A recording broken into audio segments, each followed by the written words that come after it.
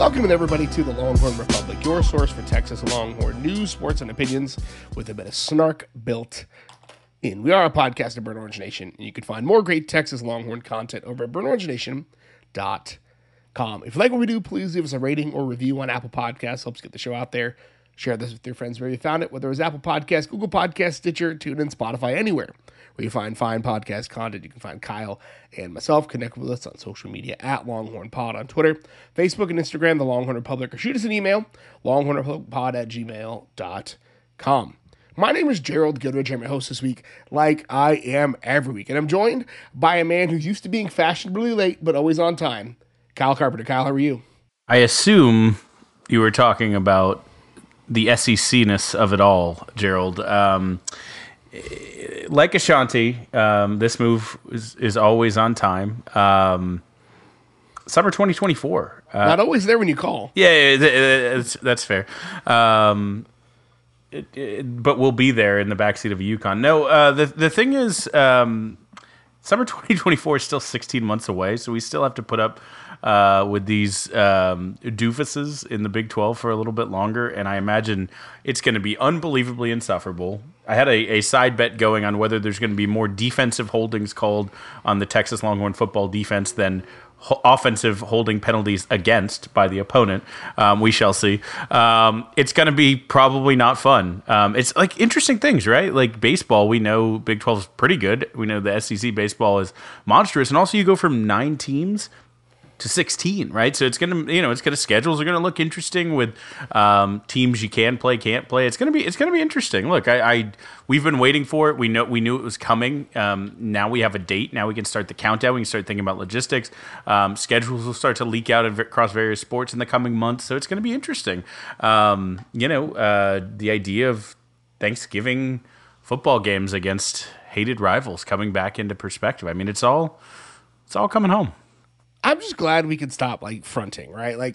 This is all the Twitter beef and everybody acting like neither team really wanted to play each other is like when you find out your best friend is moving in elementary school and you pretend like you didn't like them and you kind of pick on them on the last day. So I didn't like them anyways. Kevin was kind of a jerk anyway. Didn't like it really because you're beat up inside and you're a child, so you don't know how to process your emotions, right? That's what it was, down to the T, down to being children on the internet. But the SEC move is, again, interesting to me. I was excited for it, and then the excitement when it went official also turned into a little bit of oh, now we actually have to do this thing, right? It's not just posturing and pontificating. Now Texas and OU actually have to go and compete, which Texas is positioning itself well, I think.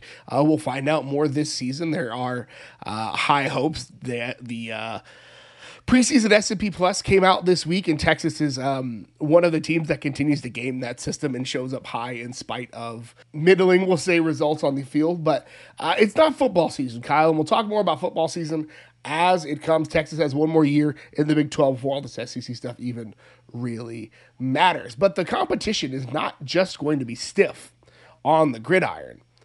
The SEC is also one of, if not the best baseball conferences in the country as well. And Texas, 2 years ahead of joining the SEC, has to do a little bit of reload. So we're going to talk the baseball team this week, do our big baseball preview as they open up the season tomorrow, the day you're listening to this, at home, at the Dish. We'll down the 40, talk about basketball. Both teams still atop the Big 12, but no longer solo up there due to a couple of tight games.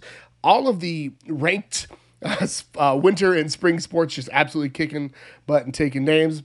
Not a lot of BOL this week, but some fun Godzilla Tron, and obviously we'll close the show out banging the drum.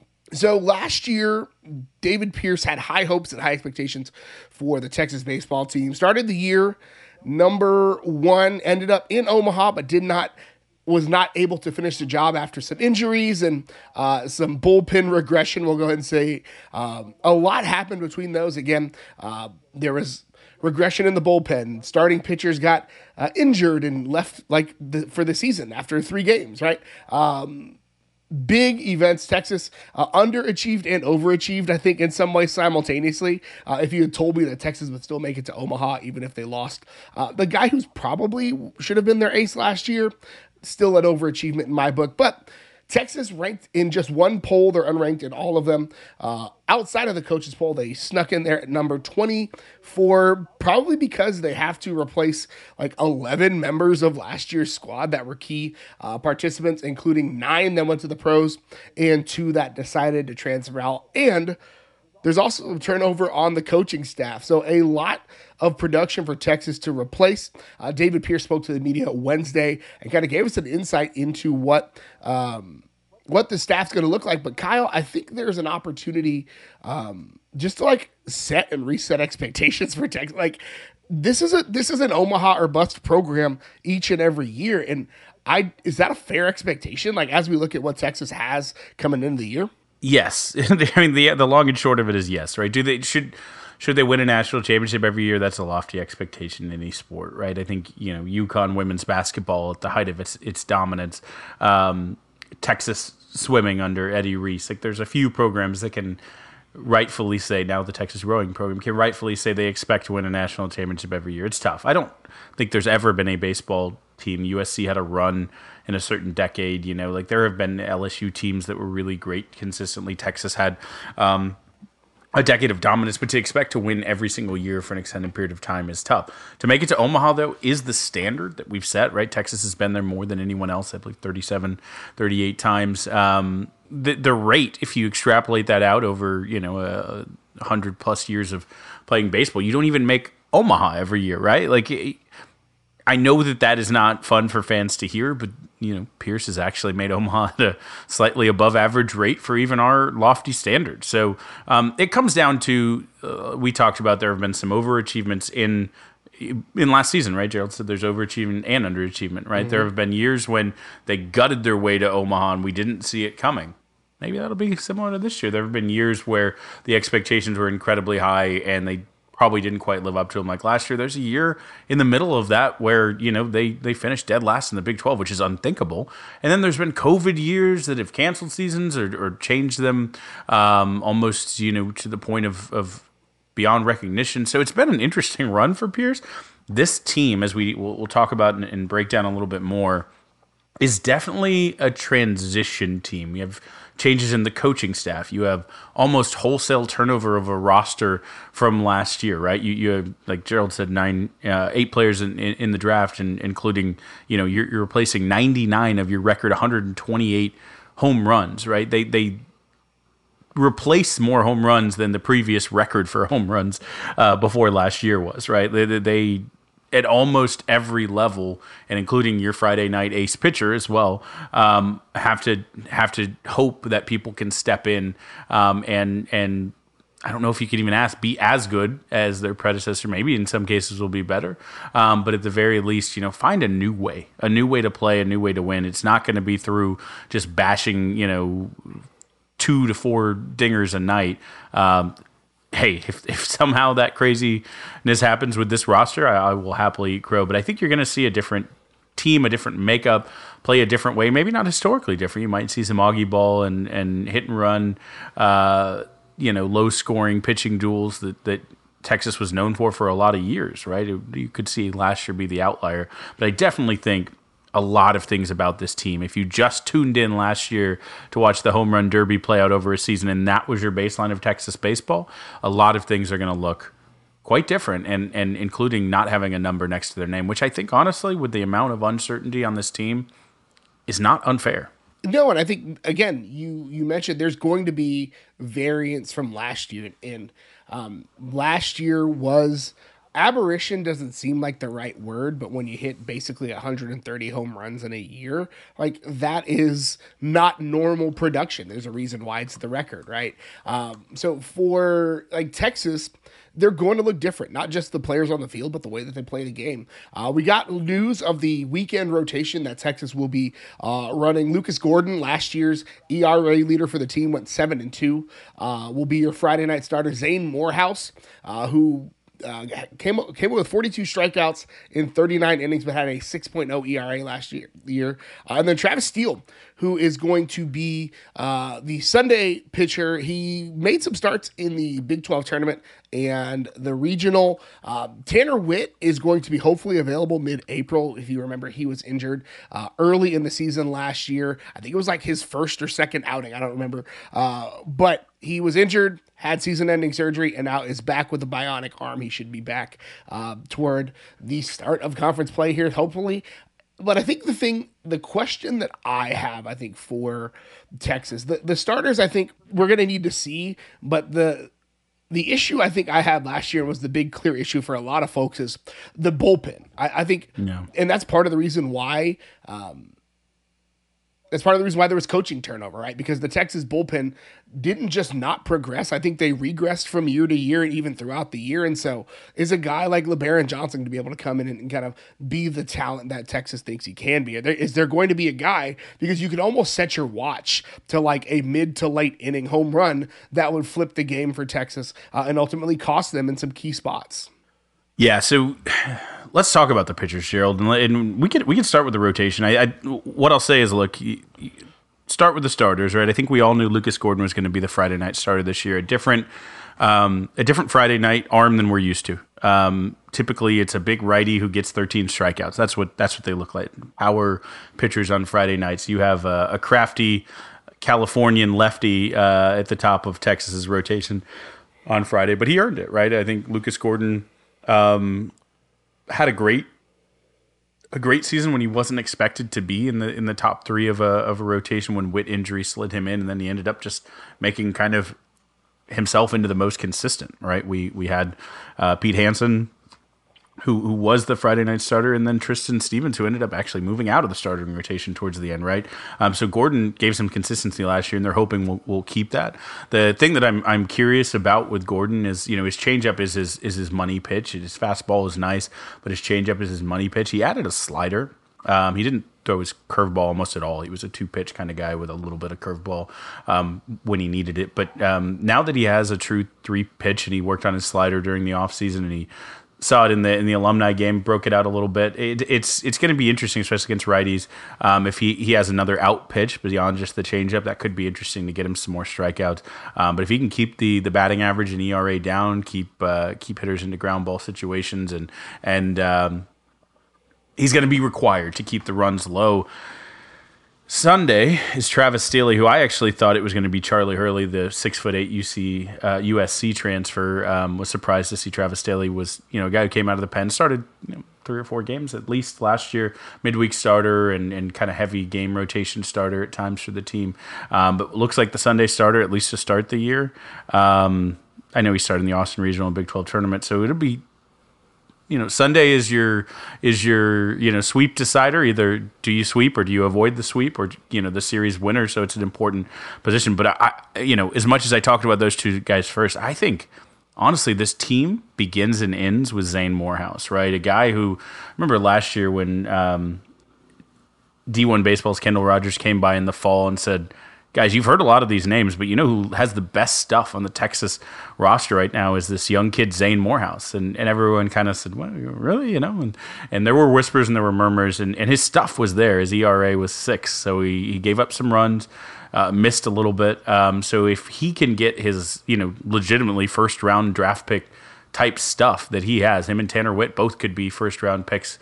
And again, if Morehouse is even better than a healthy Witt with his upside, right? That's saying something. But if Morehouse can control that as a Saturday starter and be electric, then I think this team can do something. But like you said, Gerald, Witt will be kind of hanging over until he can come back. They don't want to rush him, but it will be the big piece that's not there. And then LeBaron Johnson, a guy who can throw 97 on his day, is any team in the country wants him. Dre Duplantier, just with injuries, doesn't have quite that same stuff.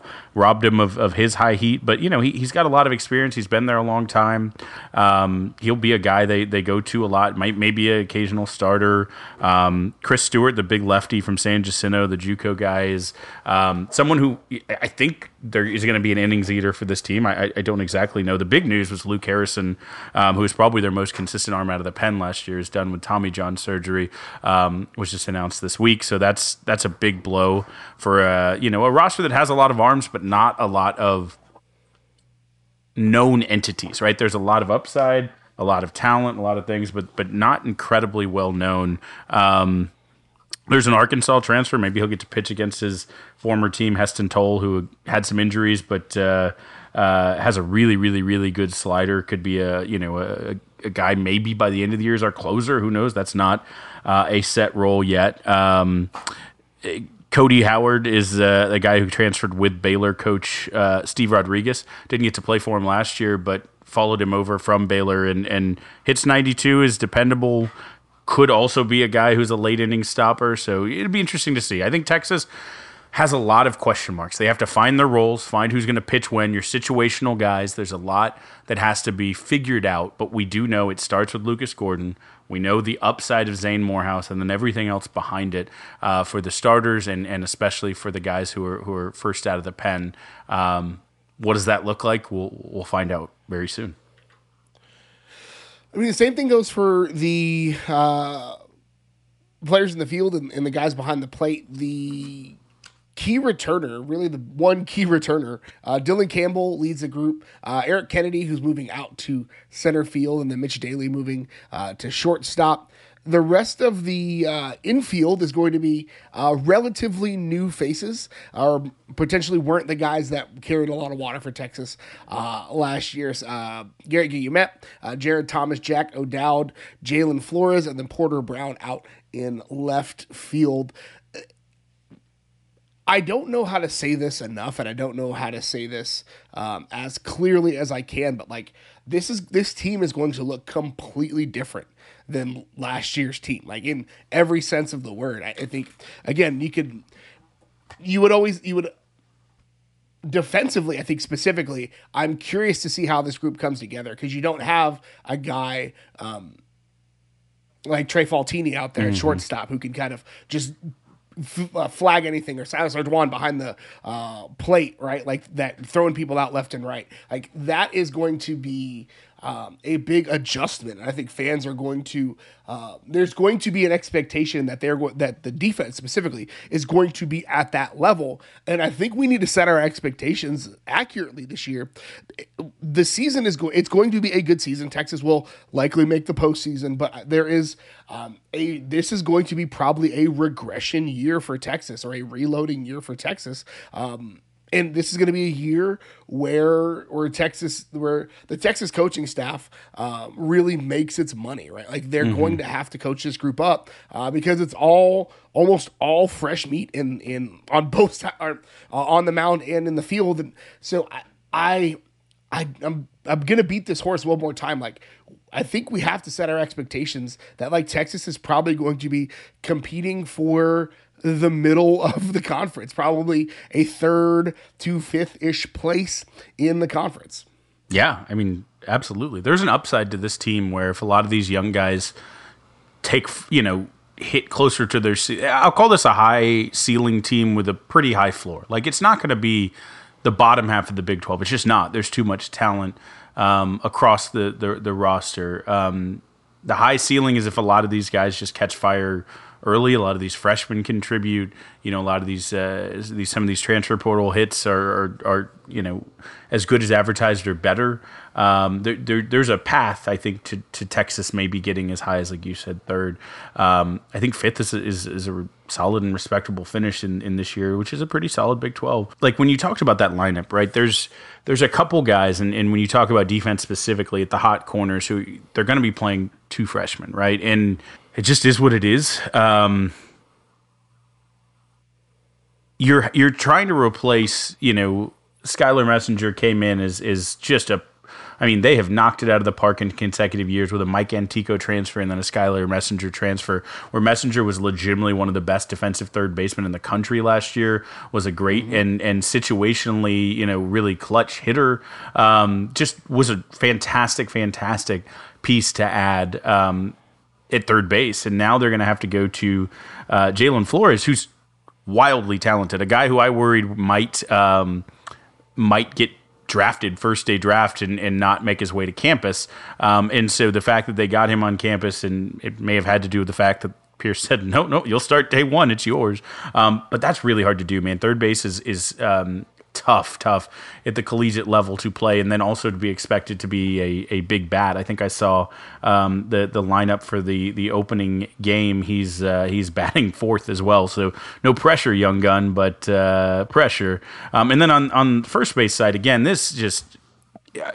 when Gerald talks about resetting your expectations, I shouldn't even say these in the same sentence, but Jared Thomas has to step in as a incredibly high upside, super talented freshman, but step in and fill in for Ivan Melendez, right? When you're replacing a Golden Spikes winner, a guy who led the country in like 6 out of the 8 batting statistics last year, and actually was no slouch on the defensive side, was a really solid defensive first baseman, way better than I think all of us anticipated him being as he moved from DH and actually got better hitting while he played on the field. But there's going to be mistakes from freshmen like Jalen Flores, Jared Thomas, are going to be very good, but you have to kind of just take some lumps and understand that it's going to be there, right? You have to anticipate that. And then not only that, right? Mitchell Daly was a really good defensive second baseman, really good. But now he moves to shortstop, and we think he's going to be really good there as well. But replacing Trey Faltini, tough, but you also lose him at second base with that really good connection that Daly and Faltini had, where they were one of the better double play units in the country. Now Jack O'Dowd, who is a utility player but didn't play a ton at second base, will step in there and try to pick up from him. So again, all across, and then like you said, if it's Guimat, if it's whoever at the catcher, even with new student assistant coach Cameron Rupp in there to try to bring some glory days back to behind the plate.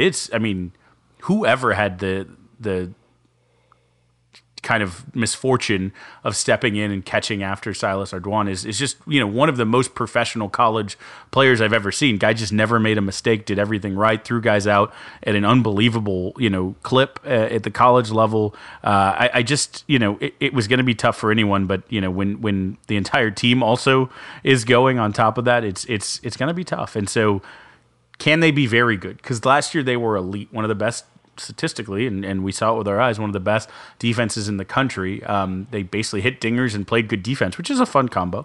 But can they still be very good, right? They don't have to be the best defense in the country, but can they still be good, great, very good? Where do they fall in that? That will tell us a lot. And I think we're going to find out a lot about this Texas team. I know we're going to find out a lot about this Texas team straight out the gate. Opening weekend, this weekend, Arkansas, number 8 team in the country, a team that will likely compete for both the SEC and the national championship on Friday. Saturday, they've got Missouri, tough out. And then Sunday, number 10 Vandy, right? They've got the SEC Freshman of the Year coming back, who's an All-American. Like, Vandy was an absolutely phenomenal team a year ago. Like, we're going to find out what this team is made of early. And so we could probably we'll be back next week setting our expectations about, well, that went better than expected, or that sucked, or maybe somewhere in the middle. I don't know. But we're going to find out early. Yeah, Texas's schedule is, I will say, on the whole, easier than last year, maybe even by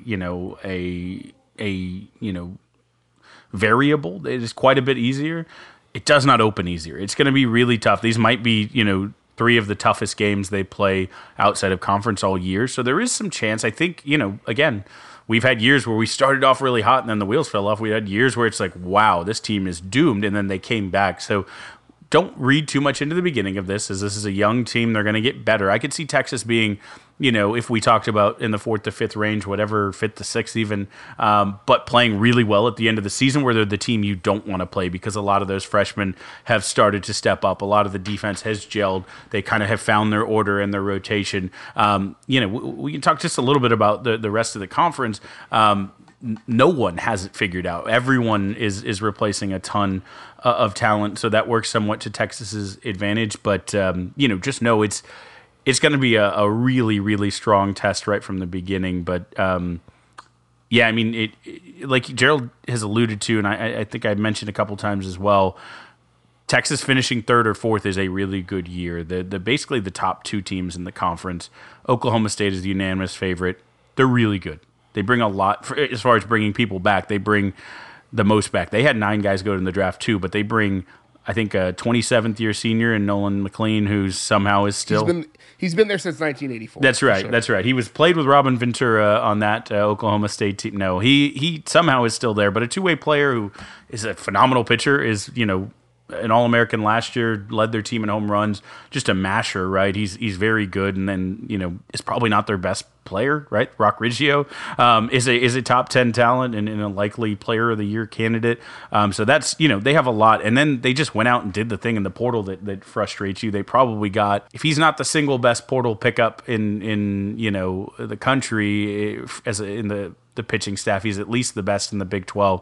And Jerron Watts-Brown from Long Beach State, who just was phenomenal last year. And the fact that they got a first-round talent, pitcher out of the portal over everyone is definitely frustrating. But, that's just to say Oklahoma State is very, very good, and TCU is really, really good too. I think Oklahoma State's a little bit more complete, but look, Braden Taylor is a Ivan Melendez light guy who could light up and lead the nation in 5, statistics. He also steals a lot of bases, but he's a great hitter. He's projected, I think right now, as like a top 10 player, top 5 player, top 5 pick at MLB.com. So, he's legit a player of the year candidate.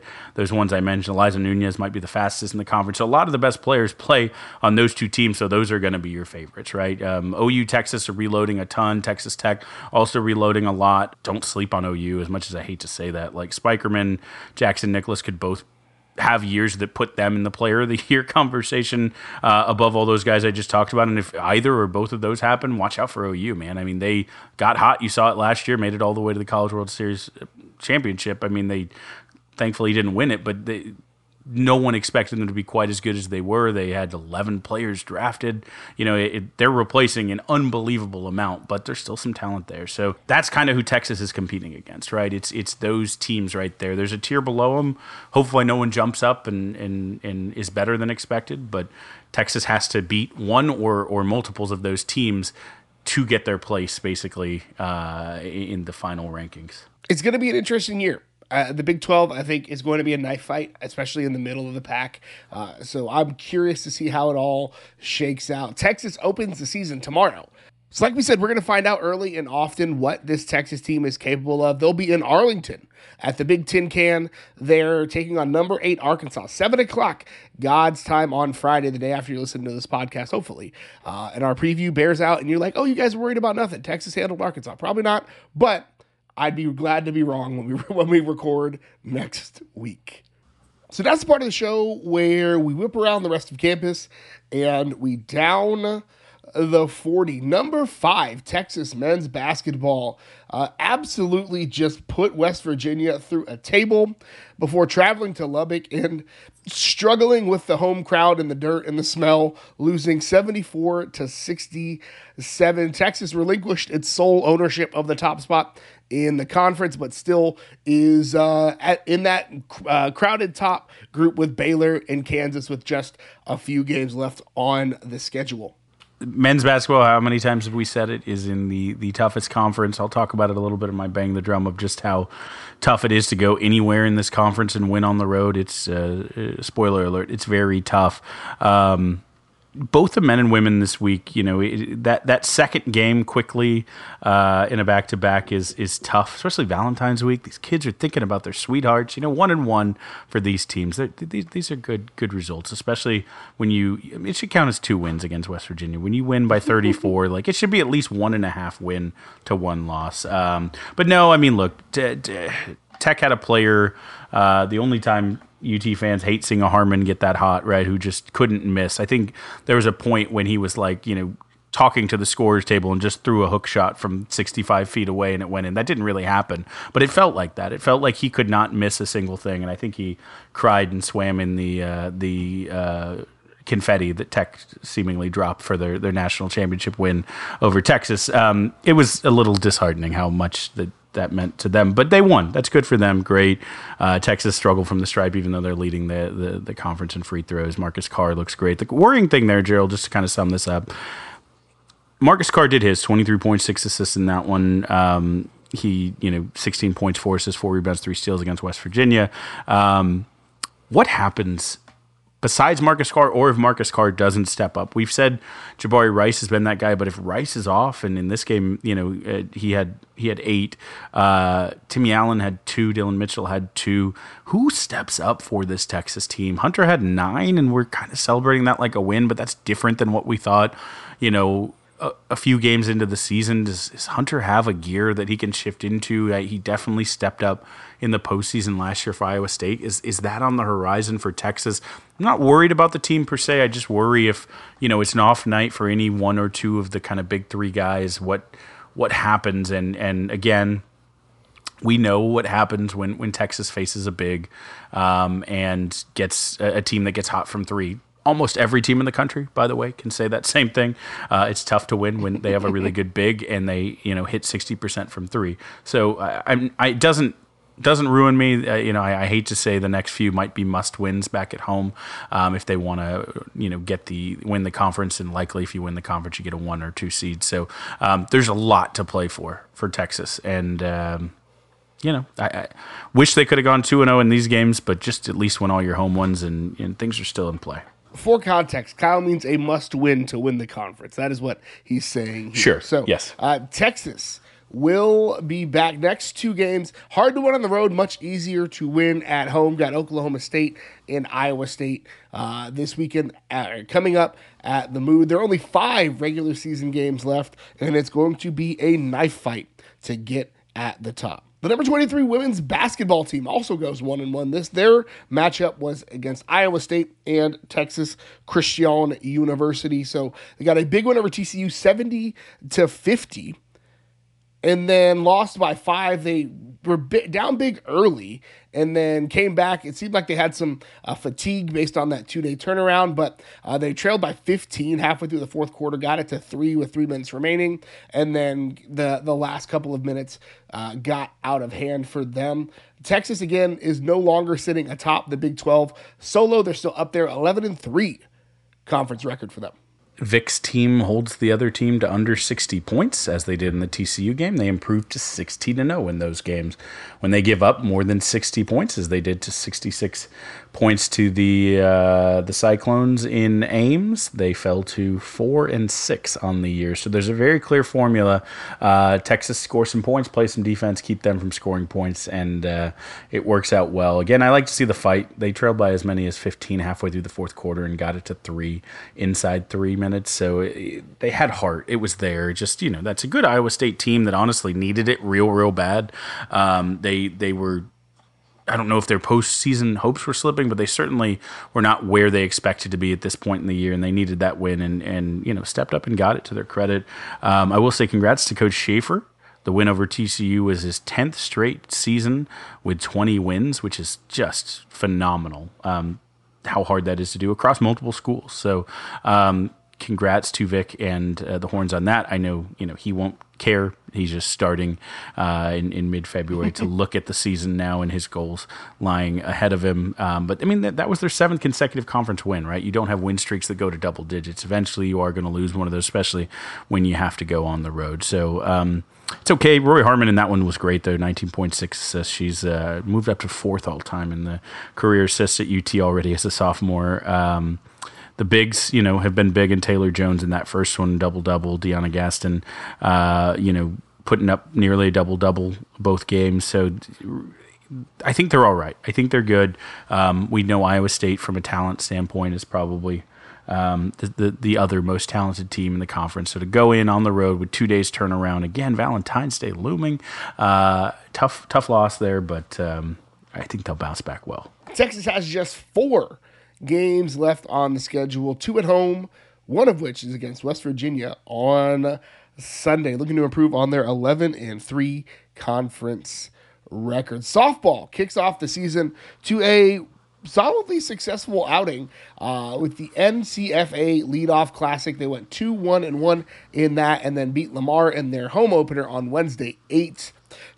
Beat number 23 Missouri, lost to number 8 Northwestern. Their game against Tennessee was canceled. They beat Illinois 7-0, and then tied with Kentucky because, Kentucky had to get on the road by 3:30. Yeah, that's number 17 Kentucky. Number 23 Missouri, number 17 Kentucky. Since the SEC announcement was official. Texas has not lost to an SEC school, so they beat one and tied the other. But yeah, it's just getting started Good pull. For SEC play. But yeah, I mean, tough, right? Number 8 Northwestern, number 23 Missouri, number 17 Kentucky. These are good teams. Number 12 Tennessee, cancellation. It happens. But good start. They started real bad last year and made it to the national championship game, so I don't know what that means for us, but one thing I do know for sure is that Mia Scott is as good as advertised. Named to the all-tournament team. Kind of doing her best. Janae Jefferson hit about 500 in the opening tournament. 7 hits, 8 RBIs, 5 stolen bases. Just looks like she's going to be all-American caliber player, as we all kind of hope she would step in and be the leader of this team. Yeah, hitting 467. Pretty good, right? That's not bad. It's not a bad outing for her. Seems pretty good. I'll run the numbers, but it seems pretty good. I would call it a solid outing for them. Only 16, basically one player from each team made the all-tournament team. So she took the spot for Texas. Next up for the ladies, they will host the Texas Classic this weekend. They've got Loyola Chicago and Omaha coming to town for that. And then the Lone Star Invitational the week after with Abilene Christian, Virginia Tech, and Texas Southern going to be in town. Number 8, women's golf takes 8 at the Teresa Hessen Regional Challenge in California to open up the spring season. Sophie Guo finished second, tied in the individual rankings. Next up for them, the Darius Rucker Intercollegiate at Hilton Head, South Carolina, February 27th. So not this weekend, but the following weekend. So they ended up going to Hawaii for the Amer Ari Invitational, but it was canceled due to wind. So they ended up playing match play because you don't go to Hawaii and not try to get around in. So they played against Georgia Tech on Friday. Instead, Travis Vick, Christian Moss, Jacob Sosa, and Tommy Morrison posted the individual wins for the Horns. Yeah, that's 3 freshmen there, including, as we've mentioned, very large human Tommy Morrison in his first UT action. Nearly 7 foot and 1-0 now in his career. Very nice to see Travis Vick getting the win as well. Just going back, Gerald, I do want to kind of point out you didn't say anything. No jokes were made about the fact that women's golf's next tournament is the Darius Rucker Intercollegiate at South Carolina. That is the Hootie on the links. Only want to be with. I got nothing. I got no golf puns. I just think more attention needs to be paid to the fact that the golf tournament in South Carolina is named after Darius, Hootie, and the Blowfish Rucker. After 6 years of this podcast, I figured we could just let that one rock like a wagon wheel, Kyle. But it's fine. It's fine. It's okay. Thank you. I'm a simple man. I like simple things. Oh, man. Keeping it country club. Number 1, women's tennis falls in the Elite 8 of the ITA indoors to number 14, Iowa State. They swept host Washington in the round of 16. They also got a win over Oklahoma in the consolation match. UNC went on to beat UGA for the championship in that one. Number 7, men's tennis. 1-2, defeating number 18, Arizona, and Pepperdine 5-2. Newly number 1, Elliot Spizzirri got 2 ranked wins for his trouble. Yes, Spizzirri is the first men's tennis player to be ranked number 1 in singles since 2015. He's also, I believe, his doubles partnership with Siam Woldiab is number 4 in the country, so easy to say. He's one of the best players out there. He was also named the Big 12 Men's Tennis Player of the Week for his efforts this week. Stop me if you heard this before, Kyle. The Texas track team broke some records this weekend. This isn't a repeat.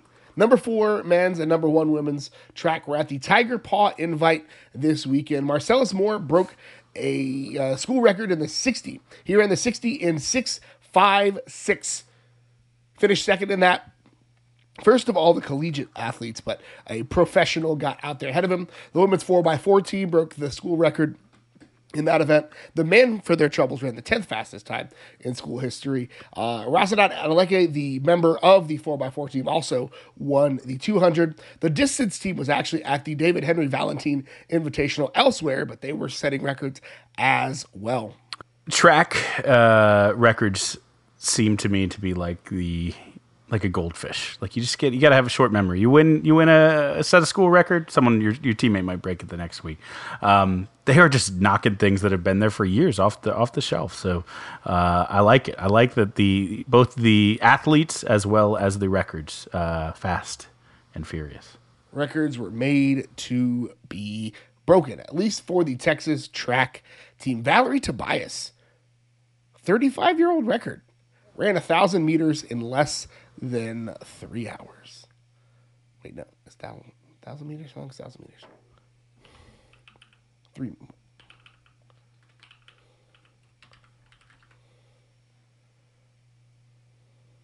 What's the? Oh, she ran it in less than 3 minutes, 4 minutes. Where are we How looking long is at? 1,000? I don't. I think Valerie it's. Tobias. Yeah, I think it's 3 minutes. I don't think it's 3 hours. 3 minutes. Yeah, Because it's 1,000 meters. 10 100-yard dashes. Yeah, or 100-meter dashes. Valerie Tobias, for her trouble, ran the 100 meters in less than 3 minutes. Ran the 1,000 meters in less than 3 minutes. Kyle, I am concerned that I wouldn't be able to run the 100 meters in less than 3 minutes at this time in my life. The thing that's crazier, Gerald, is that record seems like an old record. It's been since 1988, which is somewhere around 20 years. I don't want to say what it actually is because 1988 was only a couple years ago. It was not that long ago. It's not what you call an old record. I wouldn't call that record old. It's just it's a fairly well aged record that she broke. You leave it on the shelf. Yeah. Yeah, It's not an old record. You leave it on the shelf. Except they did. They took it off the shelf. Things from the 80s, from the late 80s, are perfectly fine. They're not old. Okay, it's fine. Just leave them as they are. Anyways, moving on. Not even a little bit. Not old at all. Get it together, Texas track. You're killing me. All right, Gerald. Now let's take a look at the world through some burnt orange lenses. Big news. Gerald, you got to make a. I would say criminally underrated tweet about this, but I'll steal it here. It's fine. It's on beaches is the tweet. That's right. Beach volleyball, the sister sport upcoming to the national champion women's indoor hardwood. We now have to say volleyball. This is the sand variety played outdoors. They had their first ever practice. It's officially a real sport. How awesome, Gerald, would it be to play college, to get paid to go to college, to play volleyball in the sand like you're, Maverick and or Goose? Me personally, not great. I'm terrible. My feet are very slow with the sand. But like for Texas, and I mean, we're not going to be shy to say this. We'll have our friend on in a couple weeks to talk about the Directors Cup. But Texas padding the Directors Cup stats here as well feels like a win-win-win. Yeah, I mean, right now, all of the Texas teams are currently ranked. Any sport that Texas has at any point during the season up to now either finished the season or is currently in their current iteration ranked in the top 25. That's very awesome. This is an incredible program, and Chris Conte is doing some things. But we're talking about some alumni here because we're in the burnt orange lenses. So the most important sporting win that happened this week in the state of Arizona, I think it's very easy to say that. I don't think anyone would argue with that. In Phoenix, the Waste Management Phoenix Open champion, Scotty Scheffler, got his 5th PGA Tour victory, which seems crazy because he won just his first ever a year ago. This is now his 5th 1 year later at his return to Phoenix. One of the most fun PGA events, and just great to see a Longhorn winning on Sunday in Arizona in the most important sporting event. I mean, this is his 5th victory. He's now back at where he belongs, number 1 in the world. So that's a big win for him. And his first ever event his first ever tour win was at the same event last year, right? The Waste Management Open. So big ups to him. Yeah, we love it. We love it for Scotty. We'll just transition right there because there was another sporting event on Sunday in the state of Arizona. Doesn't really matter who won or who lost. All we know is that Longhorn legend, Longhorn graduate, I believe, former Longhorn quarterback and UT graduate, so we'll claim it. Got his T ring, baby. Shane Buechele is a Super Bowl champion. So we love that for him in our burnt orange lenses, seeing a Longhorn celebrate. Now, was he the quarterback who quarterbacked the most for the Chiefs? That's not important. If Mahomes, in fact, would have not been faking, his injury, or I don't say that, he probably was hurting, but if he didn't have all the right morphine and pain-killing drugs to not feel anything beneath the knee, would Buechele have been the quarterback who came in? Again, still probably not, but that's not important. He got a Super Bowl ring, and he has more than you and me combined. Speaking of the guy who would have come in, Chad Henne hangs it up after a really impressive career. Another Texas connection there. Go back and watch that Michigan Rose Bowl. Chad Henne was the quarterback for that team. He just retired after being a career backup. Well, not a career backup. He was a backup for like the last, 8-ish years, made like 15 mil, got a Super Bowl out of it. Not a bad way to live your life. It's fine to call Chad Henne a career backup. I think he started for like 2 years, and we quickly were like, nope, that's not him. As a Miami Dolphins fan, he played like a backup when he was the starter. I'll say it like that. Fair enough. All right, let's leave Chad Henne alone. Unlike Vince did in that Rose Bowl. Keeping it Arizona, baby. The biggest news in sports this past week. Those same denizens of the city of Phoenix had some sports coming to them. Kevin Durant. We teased it on this podcast, which we recorded also on Wednesday last week, that, hey, at 9 whatever o'clock, Kevin Durant, they're saying he probably won't be traded before the deadline, which means he'll definitely be traded. And we posted the podcast, and like 11 minutes later, in the middle of the night, the news broke that Kevin Durant, in fact, had been traded into those very Phoenix Suns. So incredibly interesting. Another Durant goes somewhere in the entire league tilts and power dynamics tilts towards where he goes, just showing what an important player he is. That team's going to be really, really, really interesting. They're already very, very good. Adding Kevin Durant makes them very, very, very good, I think is how that works. But so he's still out right now with an injury, but when he comes back, should be must watch TV. Yeah, it's going to be exciting to see him. And they didn't have to give up Ayton in the trade, which was interesting. So they're going to be really, really good. Kevin Durant might mess around and win a championship with a different big-ish three than he was supposed to win one with, and that's fine. Yeah, very, very interesting. Other players have gone other places, and Harden with the Sixers and Irving with the Mavs. I still think Durant has the best chance, but if that gets Chris Paul a championship after all these years, it will be interesting. Gerald, speaking of must-see TV, on the 18th, on Saturday, I don't know, what day is that? Yeah. On Saturday, February 18th, our very own Jericho Sims will be featured in the 2023 AT&T Slam Dunk Contest. He was a late addition. I'm very curious to see if he chooses just to jump up and put his feet on the rim and dunk that way, because my man has absolute jetpacks attached to him where he can just jump real high. Maybe he'll do some crazy creative stuff. His dunks usually are just ferocious with the amount that he gets above the rim. Interesting group of participants. Kenyon Martin Jr., again, if you just want to feel old on this podcast, is the other one. Trey Murphy III, and then Mac McClung is in this. So I'm very curious to see an all-time hated Texas basketball opponent, Mac McClung, go against an all-time Texas great, Jericho Sims. I forgot Mac McClung existed, and I'm so glad that I did. You could go right back to it after Saturday once he loses to Jericho Sims. Gerald, two people who you should not forget existed in the U.S. Soccer Federation has certainly not forgot are Lexi Missimo and Trinity Byers, two incredible players on UT's remarkable conference championship season last year, were two of the 12 collegiate players to be selected for the U.S. U23 youth national team. They'll be traveling to France for 10 days to train in that camp with some professionals, as well as, make their mark and kind of, this is the last level before full national team. So a good chance for them to showcase why they should be in the next big tournament, as the women's tournament is taking place this week as we speak for the full senior team. They will be making their case to be in the future teams to come. They are 2 of the 12 collegiate players selected in that 20-member team. So Texas, one of only 3 schools with multiple people selected. Marcus Carr named to the Naismith Trophy Player of the Year midseason team.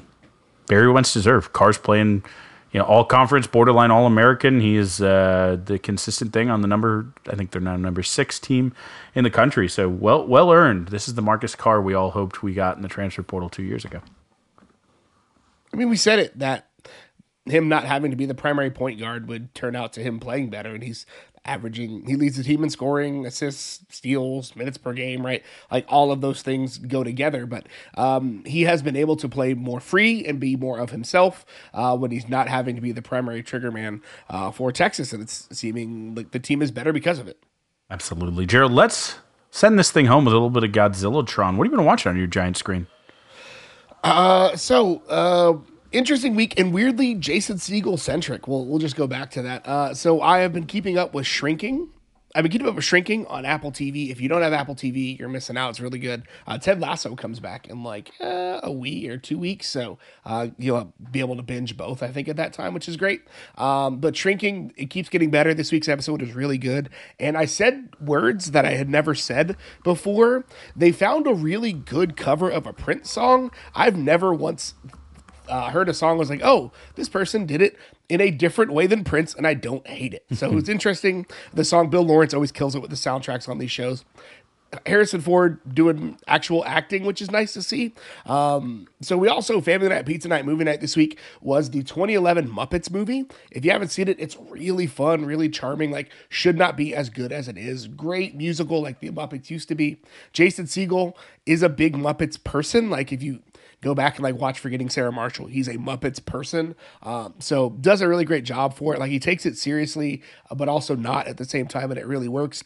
And then if you listened last week, I was doing I finished off a rewatch of the Scream franchise to whet my appetite for the movie that comes out next month. I'm going to watch it with a friend of the show who doesn't listen, Mario. And so I've fallen back down a 90s teen movie rabbit hole, and Can't Hardly Wait holds up. Like, let's just go ahead and point that out. Like, it holds up like 80% of it. Like the casual homophobia of the late 90s and early 2000s does not hold up, but like the plotting and the acting and like the thing I love about those types of movies is like the late stages of high school or like getting into like leaving for college is such this like weird insular emotional moment in life. Like everything that you knew before is ending and you're moving into something different. And the way that movie captures it as an ensemble piece that kind of takes place one night at a kind of a big before everybody leaves for college rager is really, really great. And I love movies that can capture those types of moments. I think to like Friday Night Lights is going to be one that I watch in a moment where like the end scene where they're all after losing in the playoffs, right? Like that moment where they capture that like feeling of we're never going to play football again. Some of us, we're never going to play football with these people again. We've been playing it for decades, right? I love movies that capture that feeling, and Can't Hardly Wait does it really well of that like high school's over. We're all moving on to different things. And especially, 30 years ago when like the internet or like Twitter and Facebook weren't big or weren't things at all where you couldn't stay connected with folks like we can today. It was a really, really interesting movie to watch, and I really enjoyed it.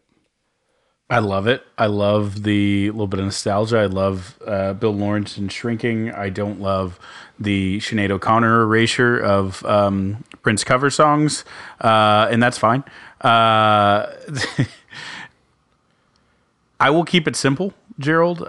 This week with what I watched, there were a couple things I could put in here, but I'm just going to use 3 words: John Wick and 3. Keep them coming. John Wick 4 can't get here soon enough. Just why is this not, every month a new John Wick comes out? It's perfect in its simplicity and in what it does. I don't know. Maybe I would get tired of it. It's just so, it doesn't try to be something that it isn't. And I kind of really appreciate that.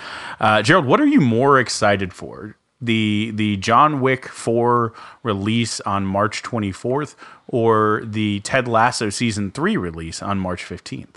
It's got to be Ted Lasso. It's got to be Ted Lasso. Like the positive masculinity is at an all-time high right now between the Kelsey brothers and Ted Lasso. Like and The Mandalorian comes out at the beginning of March too, and that's like the positive masculinity as well, right? Like positive masculinity is at an all-time high, and I'm loving it. I love that take. I love that take a lot, Gerald. Good Godzillatron. So that brings us to the part of the show where we honor one of the best traditions in all of college athletics, Big Bertha, and we bang the drum, brought to you by Joe Ruiz. So Kyle, what are you banging the drum on this week? Gerald, I've said it once and I'll say it again. Texas is a basketball school. Since opening the Mood, they pretty much don't lose there. They're like, 20, I think they're like 25-2 or something like that in their games there. They've sold out every single men's game. Women are averaging 7,000-8,000 a night. I mean, it's an incredible venue. It's a basketball school. We know that.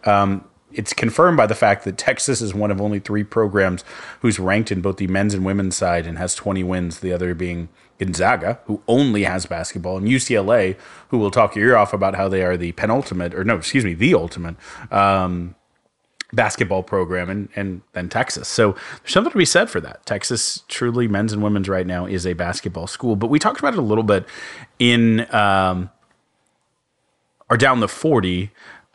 Texas is playing in a basketball conference. The Big 12 is good at a lot of things, but the thing, that it is top to bottom the best at is basketball right now. Men's basketball specifically, the women's is quite good as well.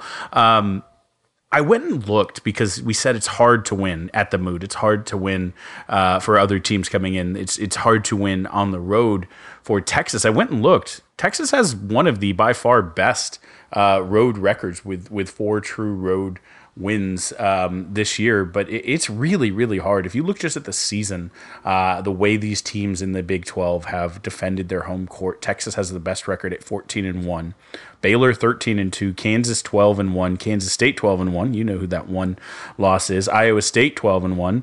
Oklahoma State 11-2, TCU 11-3, West Virginia 11-3. Tech, who's not even great this season, is 11-4 at their home court. Like it's really, really, really, really, really hard to go into any of these big 12 schools arena and win. Oklahoma is the worst at 7-6, but even then they have a winning record at home. It's really hard to do. So anytime that Texas can do it, count those precious wins as truly special. And again, don't overreact when Texas. I know that the loss to Tech sucks. It's those fans are the worst. They play in a place named after a supermarket, which is a big L for everybody who has to even go in there. But it's tough. Even at Tech, even wherever you go, West Virginia, it's tough. It's tough to do in the Big 12. Everyone is really, really, really good at home. But of course, Texas is the best. The Big 12 is the best basketball conference in the country, and it's not even close. And so the winner of the conference, we've said it each week, is going to have at least 4 wins or 4 losses, potentially 5 losses, because, half of their games in this absolute knife fight of a conference come on the road, and it's darn near impossible to win away from home in the conference. I'm banging the drum this week on a haircut. So if you're not on social media, you didn't see this, but Texas quarterback, presumptive starter next year, even though there's going to be a competition, air quotes, Quinn Ewers, shaved his mullet that he's been growing for, I think, at least 3, if not 4 football seasons. And there was a lot made of the mullet. Obviously, there were some jokes about it, and it kind of became his signature. It looked very, very terrible Joe Dirt. But let's not make too much of a haircut. Let me just say it like that.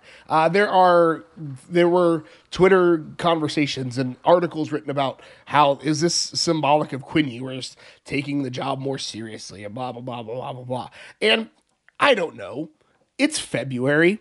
So they haven't even finished winter workouts, winter conditioning. They haven't taken a single snap of install. Install will probably start here the next couple of weeks. But let's just chill. Let's not try to pontificate. People are already predicting lofty expectations for Texas. Again, there are a lot of statistics that show that Texas could be really good this year, but we've been saying that now for what feels like 95 years. So, like, let's not make too much of a haircut. Let's just chill. Quinn does look much better. He does not look like somebody that would sell you bootleg fireworks out of the back of his van anymore, which is great. But sometimes a haircut, just a haircut. Close shave there, Gerald. I was curious how you were going to land it. I will say, if this ends up being a reverse Samson kind of situation, then it makes perfect sense. And obviously, he's going to take a step up from freshman to sophomore. We'll all blame the haircut, but it is just a haircut. Even if he is now making ridiculous between the legs catches that were better than most of our receivers during last season. I don't know. Again, it seems like superpowers have been unlocked. If we win our first 5 next year, I'm willing to believe it was 100% the haircut. But until then, yeah, I'll agree with you. Just a haircut. And that's all we've got for you this week. Kyle, where can the good folks find you on the internet?